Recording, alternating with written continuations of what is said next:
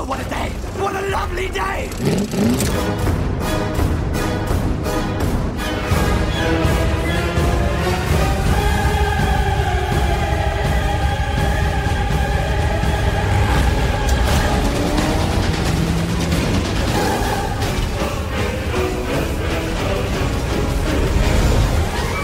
Welcome to the Mad Max Minute Podcast, the daily podcast where we break down Mad Max 1 minute at a time. I'm Rick. And I'm Julia. And today we're talking about minute 62, which begins with the local sheriff on the phone, and it ends with the arrival at May's farmhouse. So we fade up from black, and we see this sheriff guy talking on the phone. He's got like this big orange handset held up against his head. And we don't necessarily get his name until later in the minute, but because we're going through this minute by minute and doing all this research, we know ahead of time that this is a character named Ziggy. I'm not sold. So we know his name is Ziggy because... Because the credits said so? Exactly. It's just like Clunk. We know his name is Ziggy because the credits say so. Okay. Yeah. What's funny about this guy... Wait, IMDb says so? No, or the the credits of the actual movie. rolling credits of the movie say so? Actual rolling credits of the movie. Okay, well then I have to agree. Yeah. I guess. Yeah. I can fight IMDb because they've been wrong before, but can't fight the movie itself. So, in the crew commentary, when this guy comes on screen, they're like, oh, hey, it's Jerry Day. Was he a family friend? And they're like, oh, I think he was. He must have been. Which is kind of funny to me, because I jumped on his IMDb page, and I found his top 4, and the movie titles on his top 4 are going to sound very surprising until I explain why they're on there. So, number 1 for Jerry Day is The Big Lebowski in 1998. Number 2 is The Lost World Jurassic Park in 1997. Glee is number 3, which is the 2009 to 2014 TV show of, the high schoolers singing and whatnot. And then number 4 is Austin Powers' International Man of Mystery from 1997.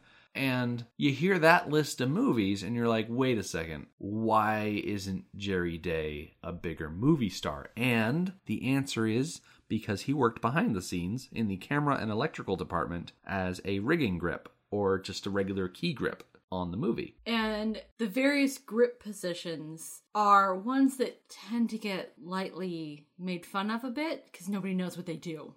So I took the extra step. I jumped on a website called howtofilmschool.com, where they have a page specifically all about working as a key grip. And some of the responsibilities that job includes are... the key grip executes the cinematographer's wishes in order to shape and control the light, execute and or facilitate any camera movement or rigging. This includes dollies, cranes, or camera placement, and rigging on any stationary, moving, or floating object. Run the grip crew. This can include grips with specific specialties like dolly grips, crane operators, rigging grips, etc. Work with the gaffer and translate requested lighting positions and needs into rigging options and equipment needs.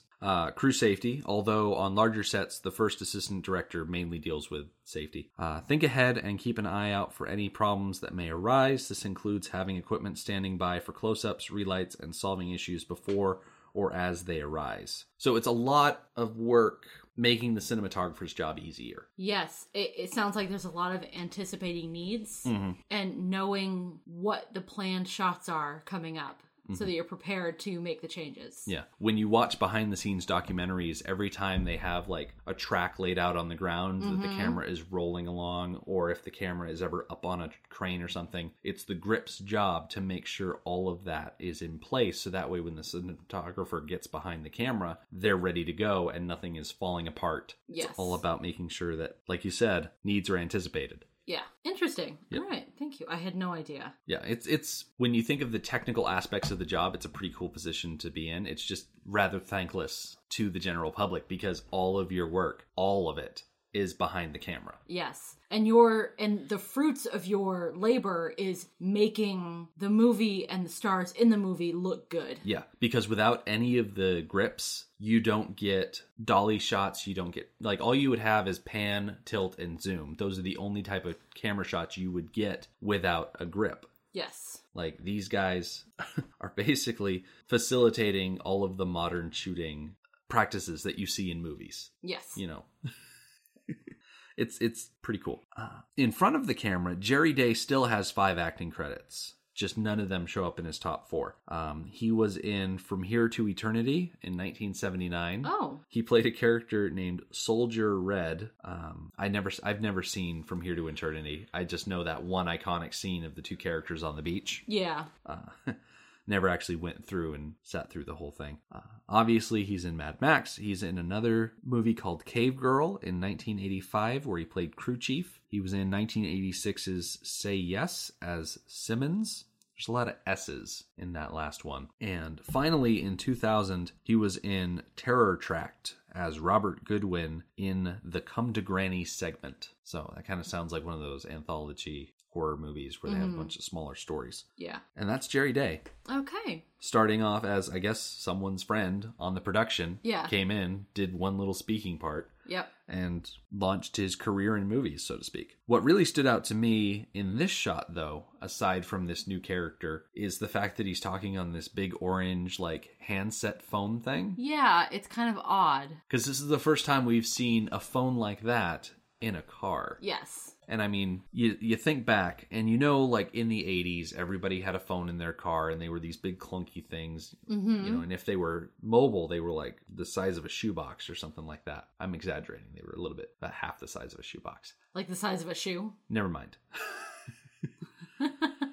But the idea of having a phone in a car, according to techwalla.com, in 1910, an engineer from Stockholm, Sweden named Lars Magnus Eriksson, you know, like Ericsson phones. Really? I think so. Oh, okay. He installed a telephone in his car, and as he drove around the country, he would pull off to the side of the road and connect his phone with a pair of long electrical wires into the telephone poles installed along the road.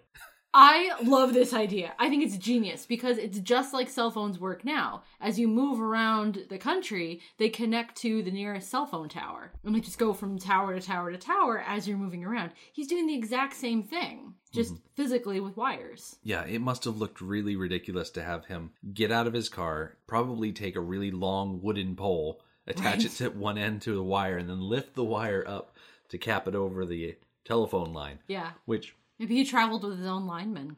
See, that'd be really a lot safer than what I was suggesting. Because, I mean, around us, a lot of the lines that are stringed up between the houses and along the roads, like, it's power. Like, there is telephone lines running alongside them, but if you nick a power line... right. You know, need to know...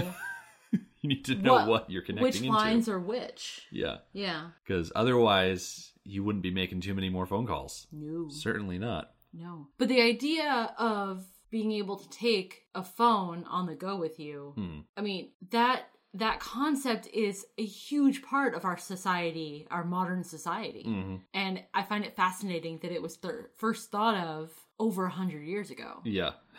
And it was implemented. Like, did it work? Like, how long was it in his car? Did he use it? Well, it didn't take off popular with the general public. Because of the need to stop and right, I wouldn't imagine. Somewhere. I kind of think of it as an eccentric millionaire type device. Yeah, but the work with putting phones into cars led to things like police radios and whatnot. That technology working slowly towards having an actual phone system. And I think once satellites started going up into space, that's where we really saw a lot of expansion in the cellular phone technology. Yes. Yeah. What's interesting about the car that he's calling from, though, is that we never see it move. And at the end of this minute, he, like, walks them back to their van. And, like, is that car his car? Does he drive it? Because we never see it move. So it could be that this car is more like a car-shaped phone booth. Like, I just don't know. There's questions that don't get answered. Yes. Well, that would explain why it's like a typical home handset that he's holding rather than like a police radio. Yeah, because he's definitely got a solid connection there. It's just funny to think that way. Yes. Going back to the minute, we can definitely tell, looking at him in this initial shot, that he is a member of law enforcement. And given the style of hat that he wears, I really interpret that as him being the local sheriff the local law enforcement guy, because he's wearing the same coat as the MFP officers. He's Yes. just more lax with his he's, uniform. Yeah, he's, I think it's the difference, well, a couple of differences. One, that he's a rural cop, a rural sheriff. He's out there on his own, maybe a couple of other guys. He's kind of making his own rules, especially as far as uniform goes. Yeah. But also, you know, in our modern police system, there are different jurisdictions that have their own uniforms. Exactly. Him being out more in the bush, like, it would make sense for him to have a wide brim hat and lighter pants, because if he's out in the hot beating sun all day making house calls and whatnot, Yeah. you don't want to be wearing vinyl. Right. So, as we mentioned, he's talking on the phone here. And you got the sense that he's just kind of play acting on the phone. Oh, definitely. It's totally fake. There's no one on the other side of that feeding him lines or anything like that. No, because he's not pausing for enough time for someone to actually say something on the other end. Especially not what it's implied he's responding to. So, yeah, he's totally faking it. So, Which is, before you move on, which is interesting because this movie does not have any problem with taking its time with scenes. mm-hmm. We see plenty of times where we get a true sense of how much time something is taking. So why not slow him down a little bit so that we get the sense that there actually is somebody talking on the other end of the phone. We're Right. taking like 5 seconds. Or give us some sort of like muted dialogue that kind of sounds like the phone is really loud. Yeah. So you can kind of hear even like just like a Charlie Brown wah, wah, wah, wah, type of thing to give us some implication that someone else on the other end of that phone is talking. Yeah. Do you think that's why he's on a handset rather than the radio? That way they don't have to record another side? Yes. Yeah. I think that's exactly why. So he gets off the phone and he's not worried. Yeah. And he says, I'm not worried. They're not worried. They, I suppose, is headquarters, whoever his boss is. Yeah, because Max sees him get off the phone, and Max is like, take it you agreed with him, and Ziggy says exactly what you said. And I get the sense that the him and they that these two are referring to are MFP headquarters back in the city. Because I feel like that big of a building is probably kind of a hub for the other officers and sheriffs in the general area. My only question would be how far their reach is. Mm-hmm. We haven't really talked about how long this whole scene takes. Yeah. Since them leaving their house, how long has it been? We haven't really talked about that because we get no hints.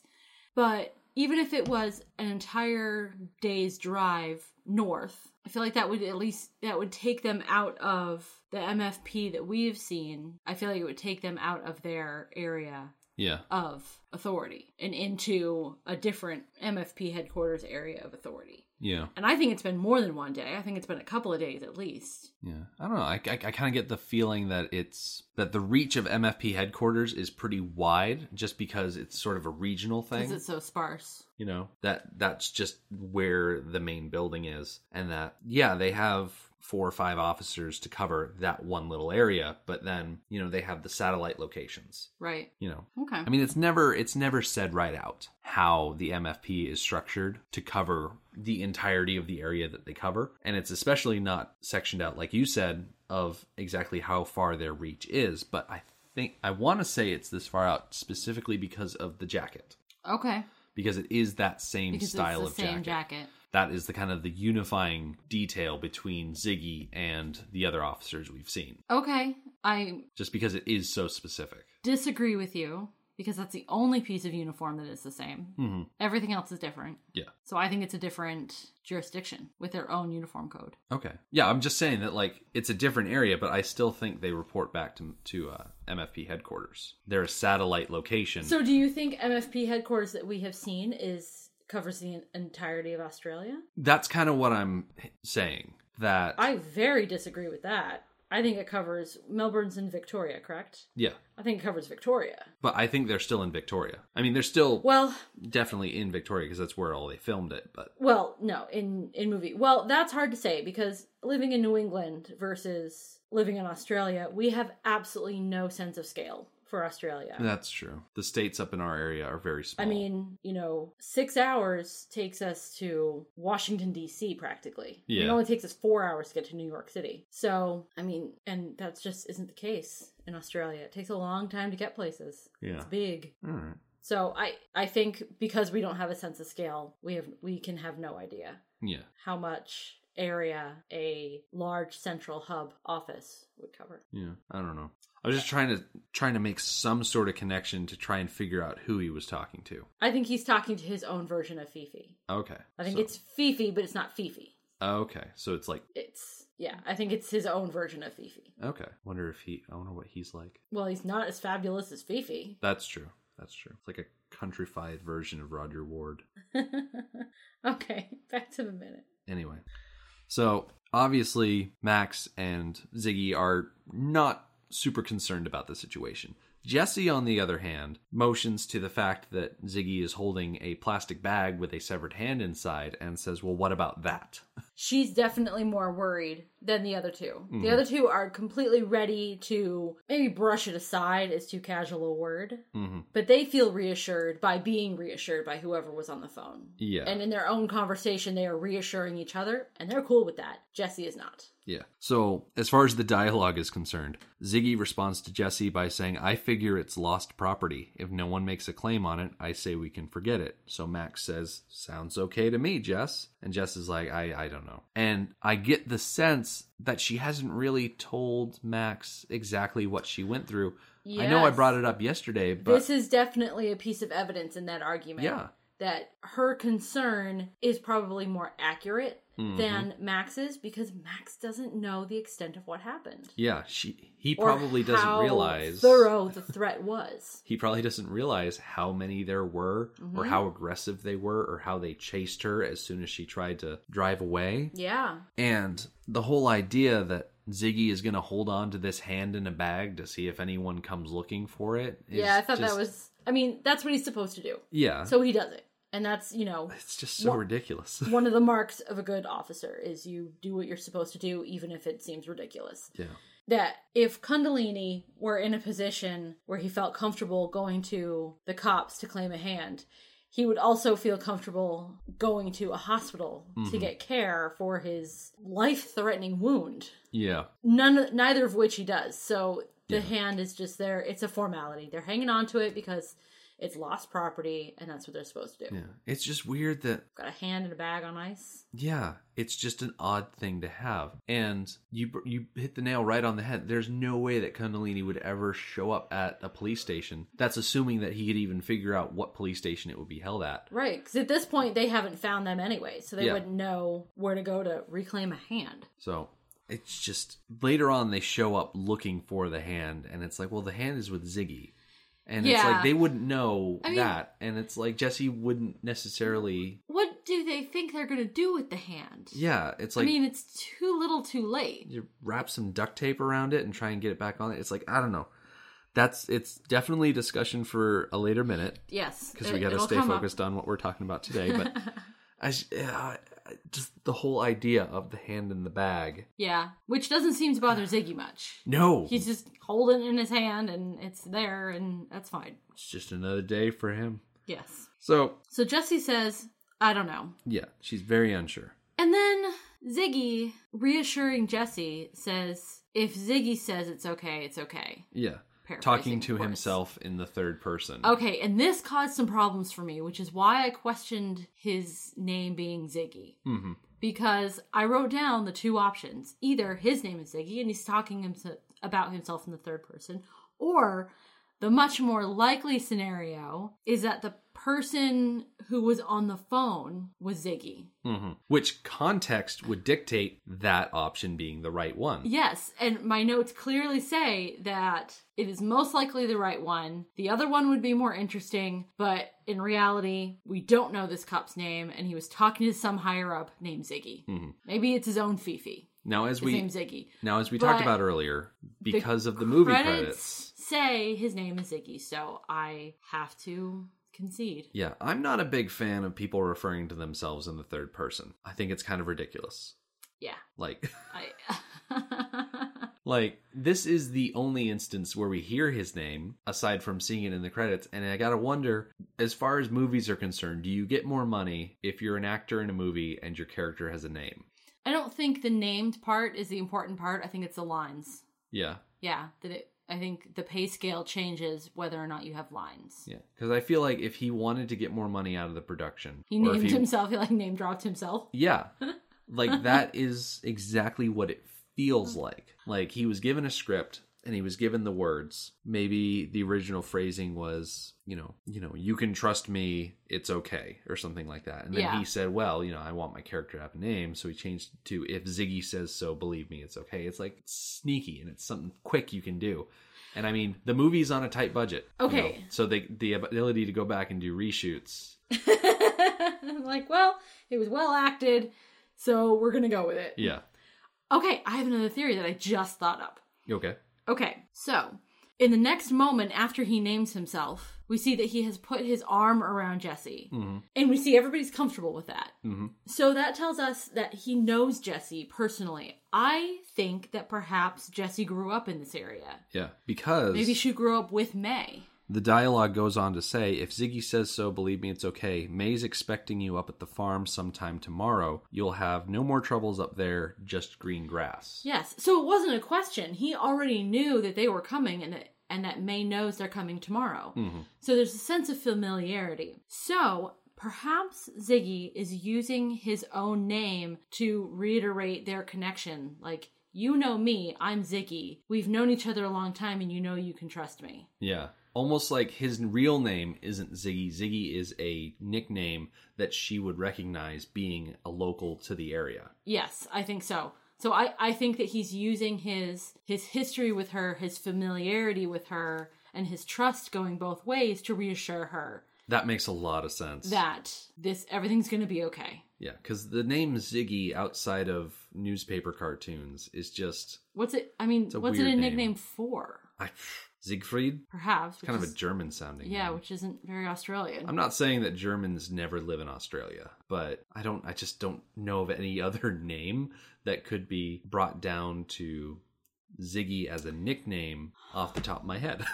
My mom was telling me about a book, and I can't remember who it was by or what the name was. But it was about a German doctor, I think it was after World War II, moved to Australia to kind of start anew. And he couldn't work as a doctor because his license wasn't recognized in Australia. So he was working at lumber.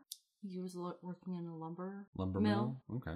Yeah. So that's one example of a German living in Australia. From fiction, but... Yeah. Yeah. Like I said, it's entirely possible. Yeah. Nowhere near out of the question. Yeah. So I think he's driving home their familiarity and that she can trust him. I agree.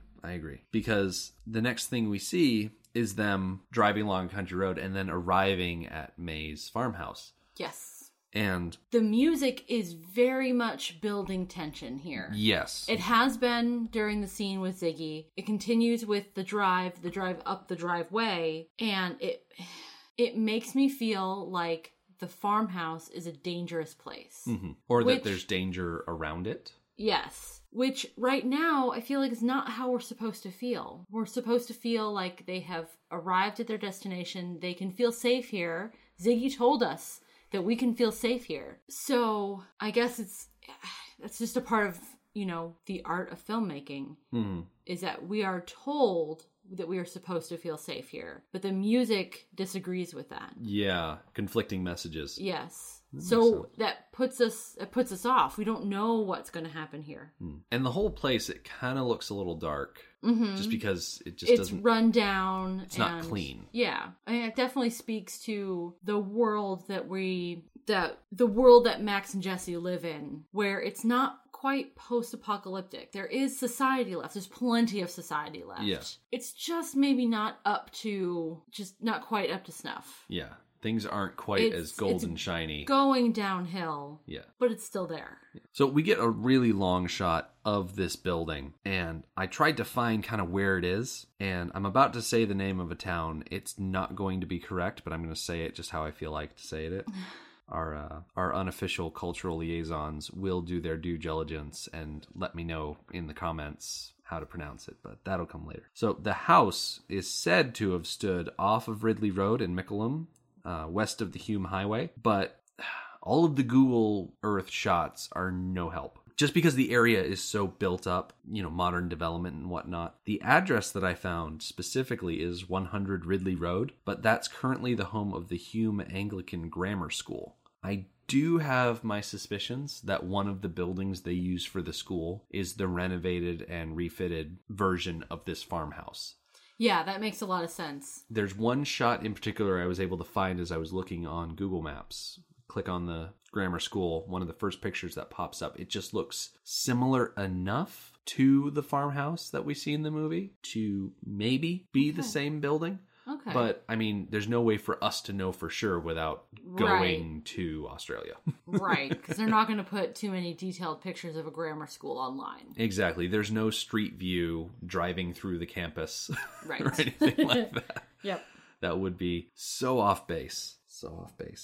But this is where we're going to be for the next several days. Yes. So, in the meantime, our website is madmaxminute.com. You can follow us on Twitter at madmaxminute, like us on Facebook at facebook.com/madmaxminute, and we now have a listeners page, which you can find on Facebook. Just search for Mad Max Minute Beyond Microphone, and we'll see you there. Thank you for joining us for Mad Max Minute number 62. We'll see you tomorrow. Motorbikes and leather men. Hey,